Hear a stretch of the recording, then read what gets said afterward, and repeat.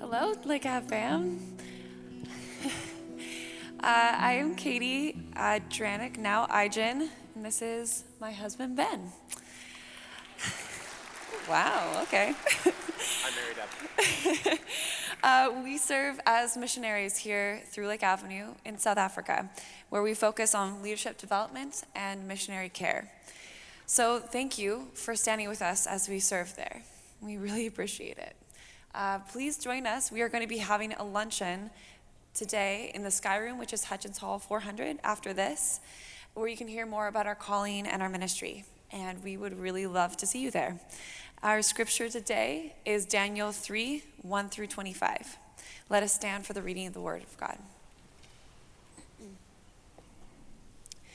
King Nebuchadnezzar made an image of gold, 60 cubits high and 6 cubits wide, and set it up on the plain of Dura in the province of Babylon. He then summoned the satraps, prefects, governors, advisors, treasurers, judges, magistrates, and all the provincial officials to come to the dedication of the image that he had set up. Then the herald loudly proclaimed, "Nations and peoples of every language, this is what you are commanded to do. As soon as you hear the sound of the horn, flute, zither, lyre, harp, pipe, and all kinds of music, you must fall down and worship the image of gold that King Nebuchadnezzar had set up. Whoever does not fall down and worship will be immediately thrown into a blazing furnace." At this time, some astrologers came forward and denounced the Jews. They said to King Nebuchadnezzar, "May the king live forever. Your Majesty has issued a decree that everyone who hears the sound of the music must fall down and worship the image of gold, and that whoever does not fall down and worship will be thrown into a blazing furnace. But there are some Jews whom you have set over the affairs of the province of Babylon, Shadrach, Meshach, and Abednego, who pay no attention to your Majesty. They neither serve your gods nor worship the image of gold that you have set up." Furious with rage, Nebuchadnezzar summoned Shadrach, Meshach, and Abednego. So these men were brought before the king. And Nebuchadnezzar said to them, "Is it true, Shadrach, Meshach, and Abednego, that you do not serve my gods or worship the image of gold that I have set up? If you do not worship it, you will be immediately thrown into a blazing furnace. Then what God will be able to rescue you from my hand?" Shadrach, Meshach, and Abednego replied to him, "King Nebuchadnezzar, we do not need to defend ourselves before you in this matter. If we are thrown into a blazing furnace, the God we serve is able to deliver us from it, and he will deliver us from your Majesty's hand. But even if he does not, we want you to know, your Majesty, that we will not serve your gods or worship the image of gold that you have set up." Then Nebuchadnezzar was furious with Shadrach, Meshach, and Abednego, and his attitude toward them changed. He ordered a furnace heated 7 times hotter than usual and commanded some of his strongest soldiers in the army to tie up Shadrach, Meshach, and Abednego and to throw them into the blazing furnace. Then King Nebuchadnezzar leaped to his feet in amazement and asked his advisors, "Weren't there 3 men that we tied up and threw into the fire?" They replied, "Certainly, your Majesty."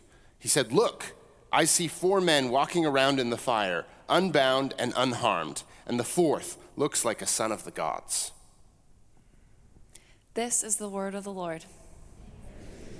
You may be seated.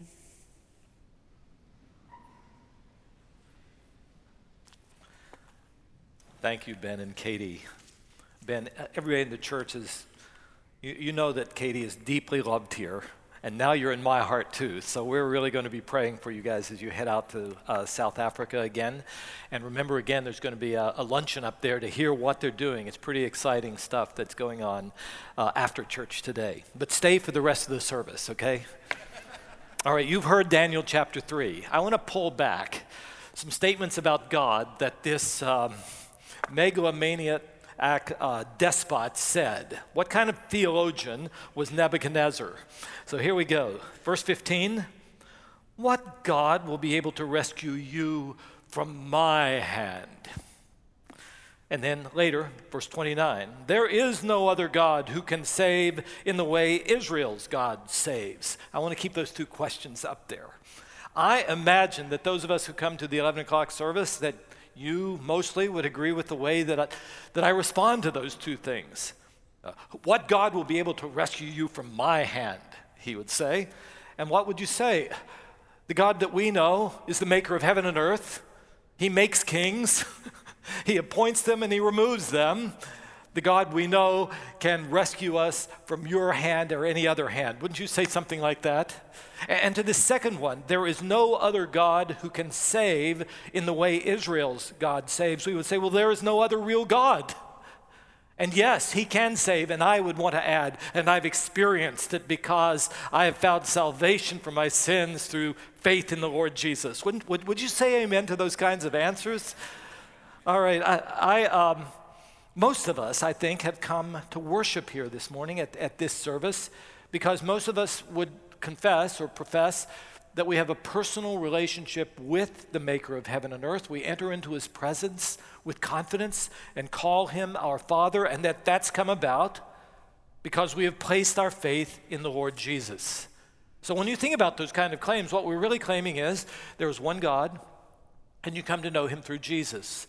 And Jesus himself said that in John 14:6. No one comes to the Father, talking about the only true God, no one comes to him except through me. Now, when you think about that, aren't those very exclusive claims? There is no other God than the God of the Bible, and the only way you can come to him is through faith in Jesus. Those are the things that most of us as followers of Jesus hold to, but I'm telling you, if we believe those things, it puts us at odds with the place where God has located us right now. Here in beautiful, sunny, 21st century Southern California, where the only thing that is not tolerated is this kind of intolerance or this kind of exclusivism. And the fact is, it always does create tensions. When you have someone who holds with deep convictions that there is only one God, there's only one way to him, then you're living among a lot of other people that they say, well, where does that put me? They feel we're arrogant by holding that sort of a view. They're offended by our contention that we have really come to know the one true God in a genuine way, and that what's suggested is you need to know him too. You need to be rescued too. I'll tell you, it's always been this way.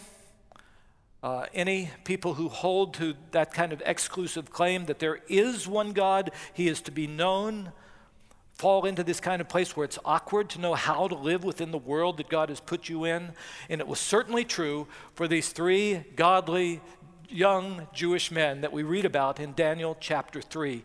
They'd been carted off from their own home country there in Judah, where we would have almost all Jewish people, off to this huge LA-like multinational, diverse ethnically kind of a city like Babylon.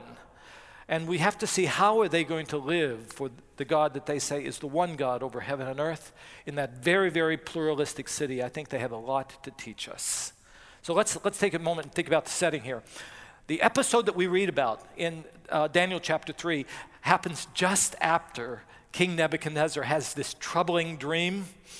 If you weren't here last week, the king had this dream of a big statue, and it frightened him. I'll put the picture up here so you can see it. I'm looking to see if there's any fright in your eyes. It frightened him. It kept him awake at night.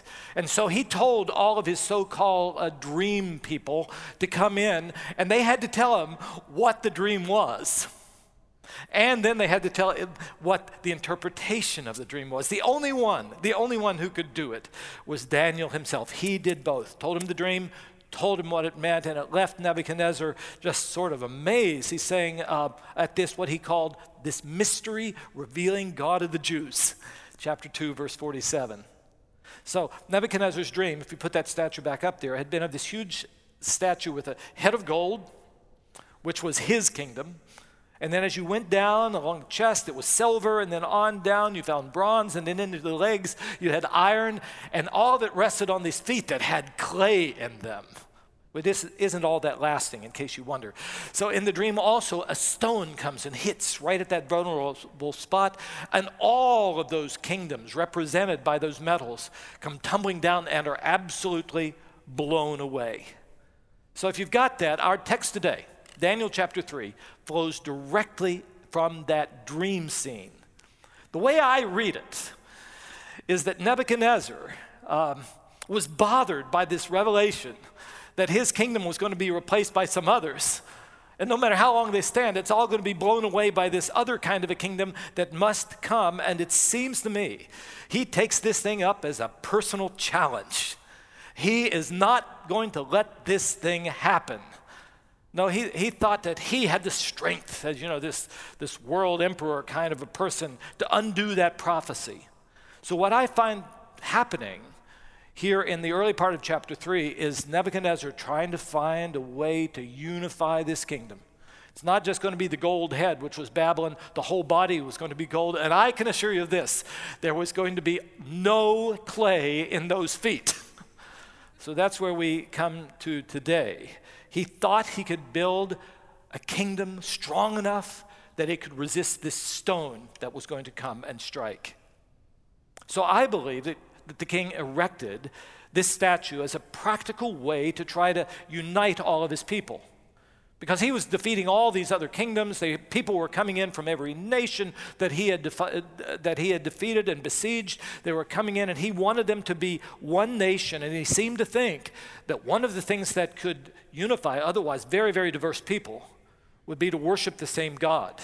That was his intuition. And I think that intuition was right. I think most of you know that even as I think about what God's trying to do among us, bringing together people from so many different places and different backgrounds, that the thing that will unite us in the midst of all the things that could divide is the lordship of Jesus Christ, so that we keep our eyes on him, and it has to be the Lord Jesus as revealed in this word and what his word teaches, and that can hold us together. So that was the intuition that Nebuchadnezzar had too. The only problem was he had the wrong God. He thought he could make this God. What kind of God is that? You make it, you set it up. You'll see that the Jewish boys didn't like that all that much. So he built this 9-story tall statue and put it out in the plain of Dura, walking distance from Babylon. So I went online and I found there's a building exactly the same height as that statue was, right over here in Los Robles. It's the Pasadena office tower. Have you seen that? Go by and see it. That's how tall this statue was. And it wasn't very wide. It was about as wide as one section of that. But you can imagine as they would go out into the plain, that was a pretty impressive gold statue that was there. And he commanded that all people in the kingdom, regardless of where they had come from, should bow down before this statue. And can't you imagine that had to have created a crisis of decision-making for those who believe that there's only one God you should bow before, like these 3 young men, Shadrach, Meshach, and Abednego. We often wonder where Daniel was. I wish I could answer that. I imagine he had risen so high in the kingdom, he was off to another part of where the king was. I'm guessing but Shadrach and Meshach and Abednego were there. And as we look at the way they navigate this tension of how to hold on to the one eternal God in the midst of that pluralistic society, I think I see them in the 2 major parts of this story addressing the 2 problems that you and I continue to have to wrestle with if we're going to hold faithfully to what we believe about God and how we are saved in the midst of a society that is very pluralistic, such as we have here in Southern California. And they are these. Number 1, the problem that you're going to encounter is one of intolerance. And the second one is the problem of pain, sometimes mocking, unjust suffering. So the first has to do with the statue built, the second has to do with the fiery furnace. So let's go quickly to those. Number 1, if we hold on faithfully to what we believe about God and Jesus, there will be a problem of intolerance that we're accused of. So how do we live in a pluralistic world with our exclusive beliefs? And notice this one phrase: we will not, O king, serve your gods, or we will not bow down either to that golden image you have set up. Now, again, you have to realize that Daniel and his friends were not the only young men who had been transported from their home areas to come into Babylon. He had been besieging nations all over the place, and he would take their best young men and bring them into Babylon to try to indoctrinate them and make them think like Babylonians. So when they came, they brought all of their gods too. And so you had all these gods from people who were coming in for leadership roles, and they had to be added to these countless gods that were already there in Babylon. So when Nebuchadnezzar told them that everybody had to bow down to the statue, he was not telling them that they could not worship their own gods. Instead, what he was trying to do is to have one thing that was an all-embracive representation of all the gods made up of the people who were there in Babylon. It was sort of showing the spirit of Babylon. We have all these differences, but we have this one thing. All of your gods are contained in this statue. To bring them all together in this, he did a huge celebration. So many dictators like to do to try to show how great they are. And that's what this thing was. That I didn't put all of the verses in because 2 times Daniel takes the time to tell us all of the dignitaries and celebrities who are going to be there. This thing was going to be big, kind of like we see in our own world with dictators like in North Korea with Kim Jong-un. I put one picture up here of this, but sometimes you've seen others. Not only the military people, you often have their weapons that are there, and you have dancers out there, and you have music that is playing, all saying, we have the greatest leader in the world. This thing went at least that far. They had, I mean, if it were now, Jerry Brown would be there, I can tell you, and probably our mayor would be there.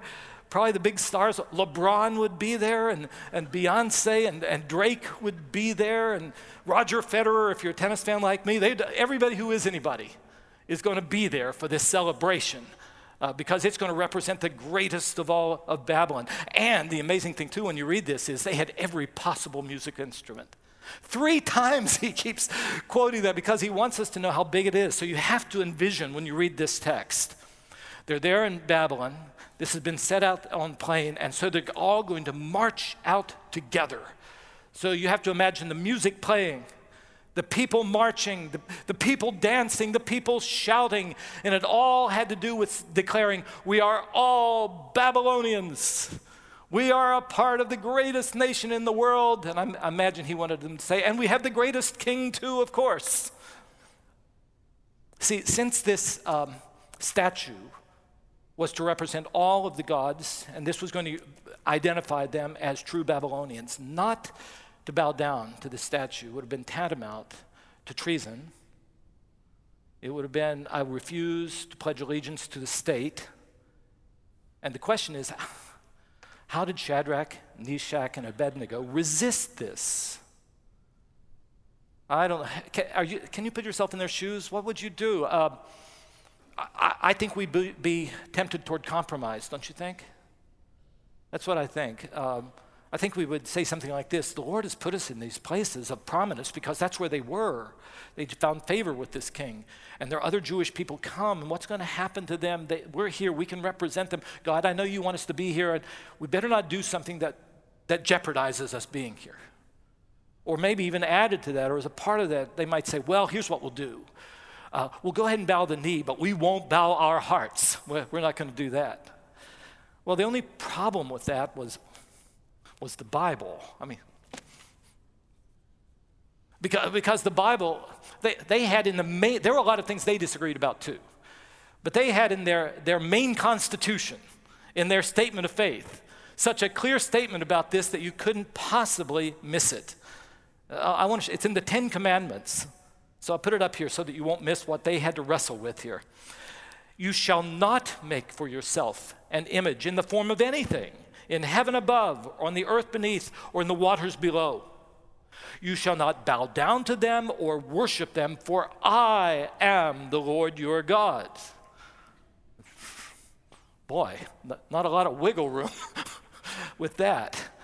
And I think I'd be tempted to hide, but they couldn't hide either.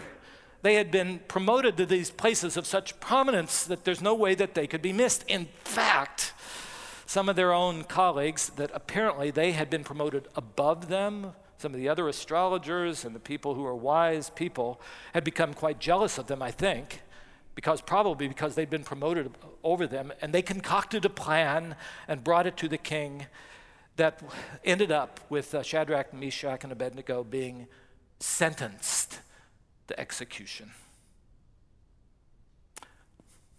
So what did they do? And there are just two things I want you to note. They obeyed God. Not the king. They obeyed God. Number two, they dealt respectfully with the people in their world and in their society. They held those two things together. Number one, they obeyed God. So the king called them in. He was supposed to throw them in the furnace immediately, but I think he sort of liked them. And it's like he says, I'll give you a second chance, but this time you're going to do what I tell you to do. And that's where this phrase comes in. If you do not worship the image, you will be thrown immediately into a blazing furnace. Then what God will be able to rescue you from my hand? Again, I ask you, what would you have done? I have to tell you, I think for all of us who follow Jesus and seek to give witness to him, we will have times like these. It might not be quite as clear and definitive as this one was, but I think you all will find times where you know that there's something that God would have you to do or to say, to represent him, that you feel the pressure sometimes of the friendships around you, or perhaps the pressure at work that you might lose a job or a promotion.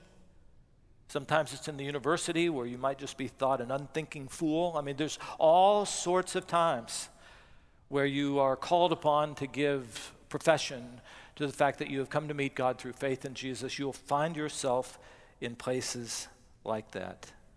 And I'm just amazed when I looked at this, how clear these young men gave witness. Their words were at least as clear as Nebuchadnezzar's threat.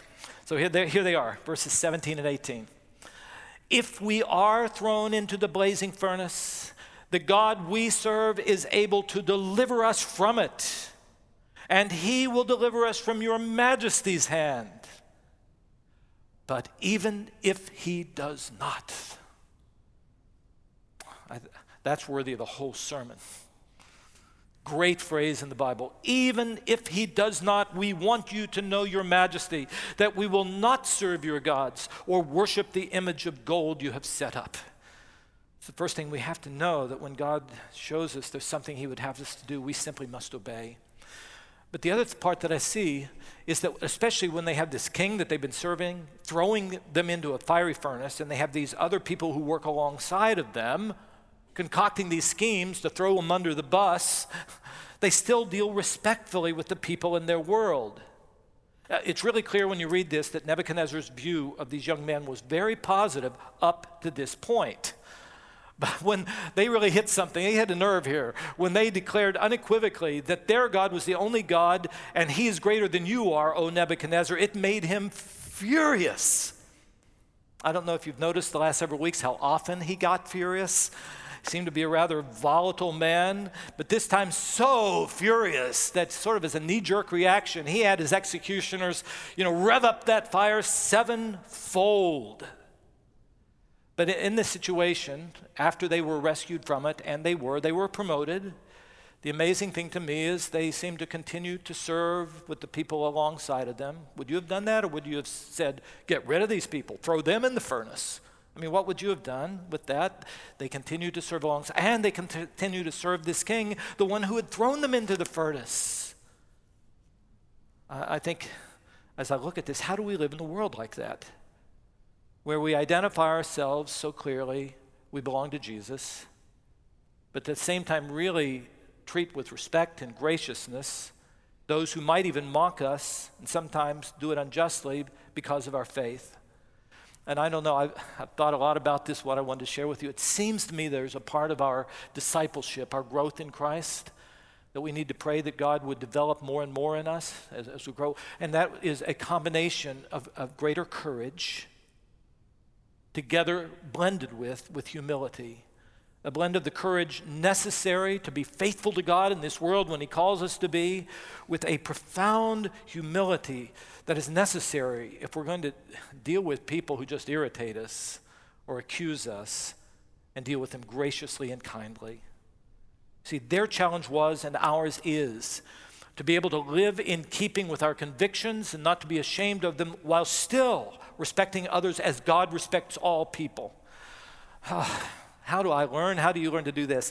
I'll tell you, as I continue to pray that I can grow in these matters, that you'll know I want to do. It seems to me I've got to keep my eyes on Jesus. He shows us the way. He declared just before going to the cross that no one comes to the Father but by me, and he was willing to go to the cross so that we could come to the Father by him. So when we see Jesus on the cross, we see the one who proclaimed that no one could come to know God except through faith in him, while at the same time we see him bleeding, serving, dying, offering forgiveness, even to those who reject him and crucify him. That's the problem of intolerance. It seems like we need to learn to obey God when we sense what he would have us to do, while at the same time continuing to show his love and graciousness even to those who come around us in opposition. Which brings me to the second part, the problem of pain. How do we deal with the unjust suffering that almost always accompanies faith in the Lord Jesus? The king ordered the furnace heated 7 times hotter than usual. So I'll tell you what we see here in Daniel chapter 3. We see 3 godly men going through what we call unjust suffering. We shouldn't be surprised that they do. Those who have been faithful to Jesus have always found that the kingdom of God clashes with the kingdoms of this world. The kingdom of light will always clash with the darkness that tries to keep it away, and it's still happening.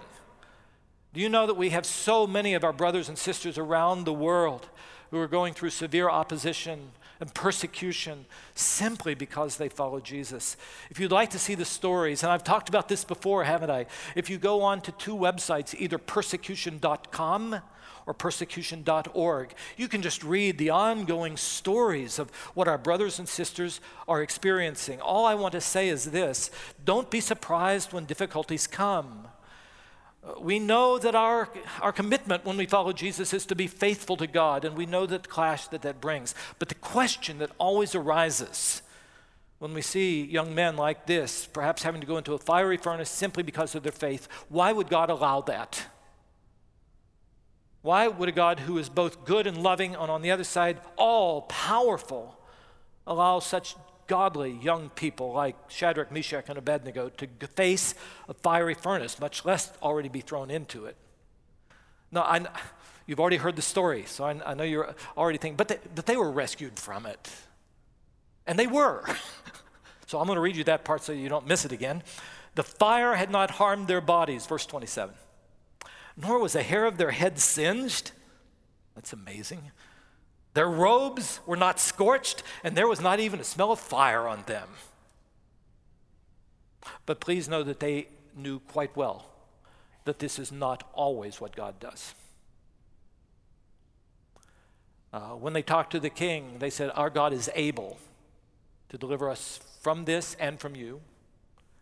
But they didn't say he always promises us to do so. And especially, as I told you, I love that phrase. Even if he doesn't do it, we're going to be faithful to him and worship him alone. Think about these young men. They had been there when their city of Jerusalem was besieged. I am so sure that they had seen family and friends killed. So they knew that you don't always get rescued out of the fiery furnace. So the real question that I had here is, when you and I are put into difficult places or times, especially simply because we're following Jesus, what do we hold on to? What changes that? And I'll give you the 3 things I see in this text. Perspective, providence, and presence. 3 P's so that you can remember something from this sermon. All right, 1, perspective. We believe that death is not the end. Therefore, that's the worst thing this world can throw at us. But we believe that death is not the end. Never be surprised when fiery trials come. But please remember that as a follower of Jesus, the greatest and final enemy in this entire world, death itself, has already been overcome by the one who is the Lord of our lives. So, amen, amen. So I keep thinking, if these three young men who lived before Jesus lived, died, and rose again could hold on to God being greater than these difficulties, surely we can, because we know that death itself has been overcome. Let me just give you the words. I used them at Easter, but they fit here so well. 1 Corinthians 15, the Apostle Paul said, Christ has indeed been raised from the dead. He's the first fruits of those who have fallen asleep. For since death came through a man, the resurrection of the dead comes also through a man. For as in Adam all die, so in Christ all will be made alive. Doesn't this bring up this question, are you in Christ? You got to make sure right now that you have placed your faith in the Lord Jesus. When you are in Christ, I'll just tell you, it changes everything. It gives you a hope-filled perspective for anything that possibly can happen. The persecuted church generally has two favorite books in the Bible. They are Daniel and 1 Peter. This text is one of the most beloved by our persecuted brothers and sisters. So I'll take you over to 1 Peter 4 to show you one of the things he said here. Don't be surprised. 1 Peter 4:12. Do not be surprised at the fiery ordeal that has come on you to test you, as though something strange were happening to you. But rejoice. It's a Christian perspective. Providence. We believe that God is at work in this world. One way that I've seen a secular mindset coming into the American church, and I think it affects communities like our own, is this. It's that mindset or worldview that assumes that everything happens. In fact, indeed, everything has to happen according to fixed natural causes. And they usually do.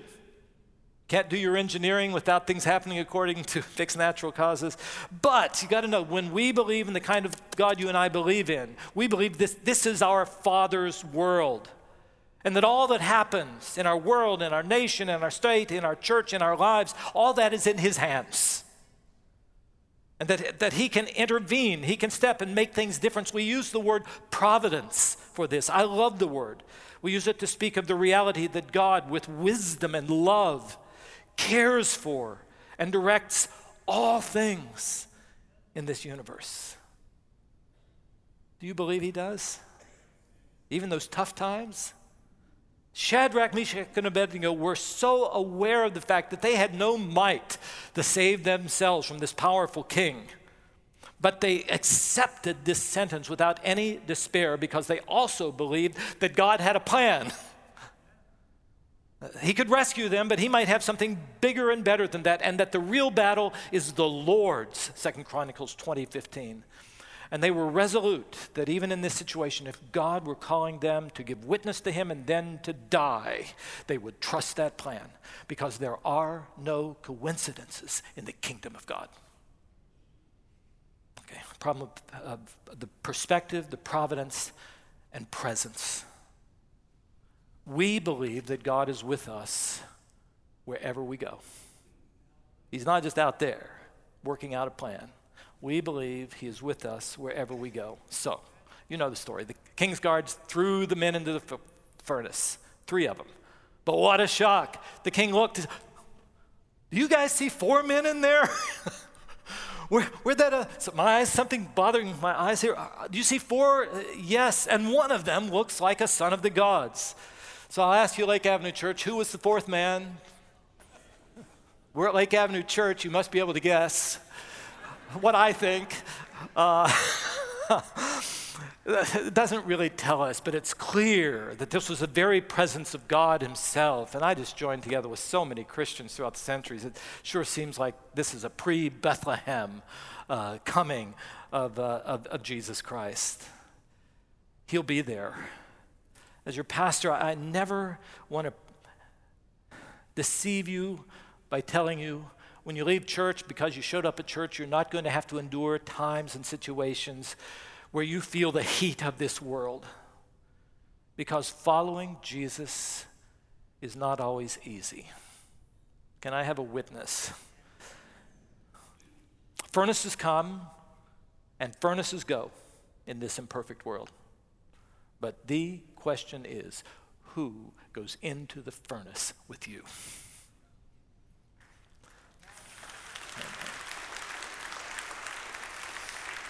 I'll just tell you, the God that we meet through Jesus in the Bible is the one you need.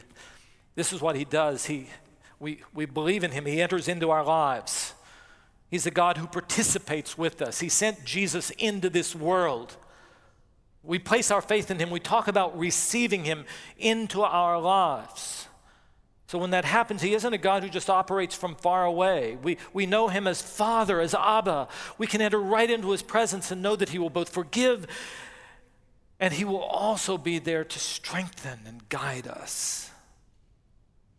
You need to know that God didn't rescue these three men in Daniel 3 by keeping them from the fire, nor by going in and sort of pulling them out of the fire, but going into that fire with them. They had to go into the fire, but they were never alone. The same thing is true of you. So I'll tell you, sometimes because we hold so doggedly onto this truth of the Bible, there is no other name given under heaven whereby people can be saved except the name of the Lord Jesus, because we hold on to that. Sometimes we'll be mocked or scoffed at or viewed as unthinking or intolerant and rigid. I pray you'll find the courage to be faithful in your witness and in your obedience to God. And I pray that you'll find the graciousness and humility to be able to deal kindly, that your life will be a blessing to those around you, even if they don't embrace your faith. And sometimes, the second part, it's going to feel like you've been thrown into a fiery furnace. When you're there, I'll just have to tell you this. God has a way of showing up in good times, but in my life, the clearest times that I've sensed him showing up have been those times when the heat is on. We go through fiery furnaces, and he is there. I think he's there in the California wildfires. What do you think? Are you praying for so many going through those, that they might know the presence and that many might experience some of this rescue of God? He's there in emergency wards. He's there. Chris and I experienced him in a neonatal unit in such a profound and real way. He shows up in university dorms. He shows up in prison cells. He even shows up in funeral parlors. For there are no God-forsaken places in this universe. So I'm going to leave you with these words. We've been reciting them all morning, but we need to end with them as well. They're found in the book of Isaiah, chapter 43. You have to realize Isaiah writing this was writing 200 years before Shadrach, Meshach, and Abednego were going to have to face the fiery furnace. They knew that book. And I imagine these words were resounding in their minds as they were facing this trial. And I pray that as you even remember anything about this message and you go through one of those very difficult situations, that you will hear God's word speaking to you in this way. Isaiah 43, 1-2. This is what the Lord says. When you pass through the waters, I will be with you. When you walk through the fire, you will not be burned. The flames will not set you ablaze.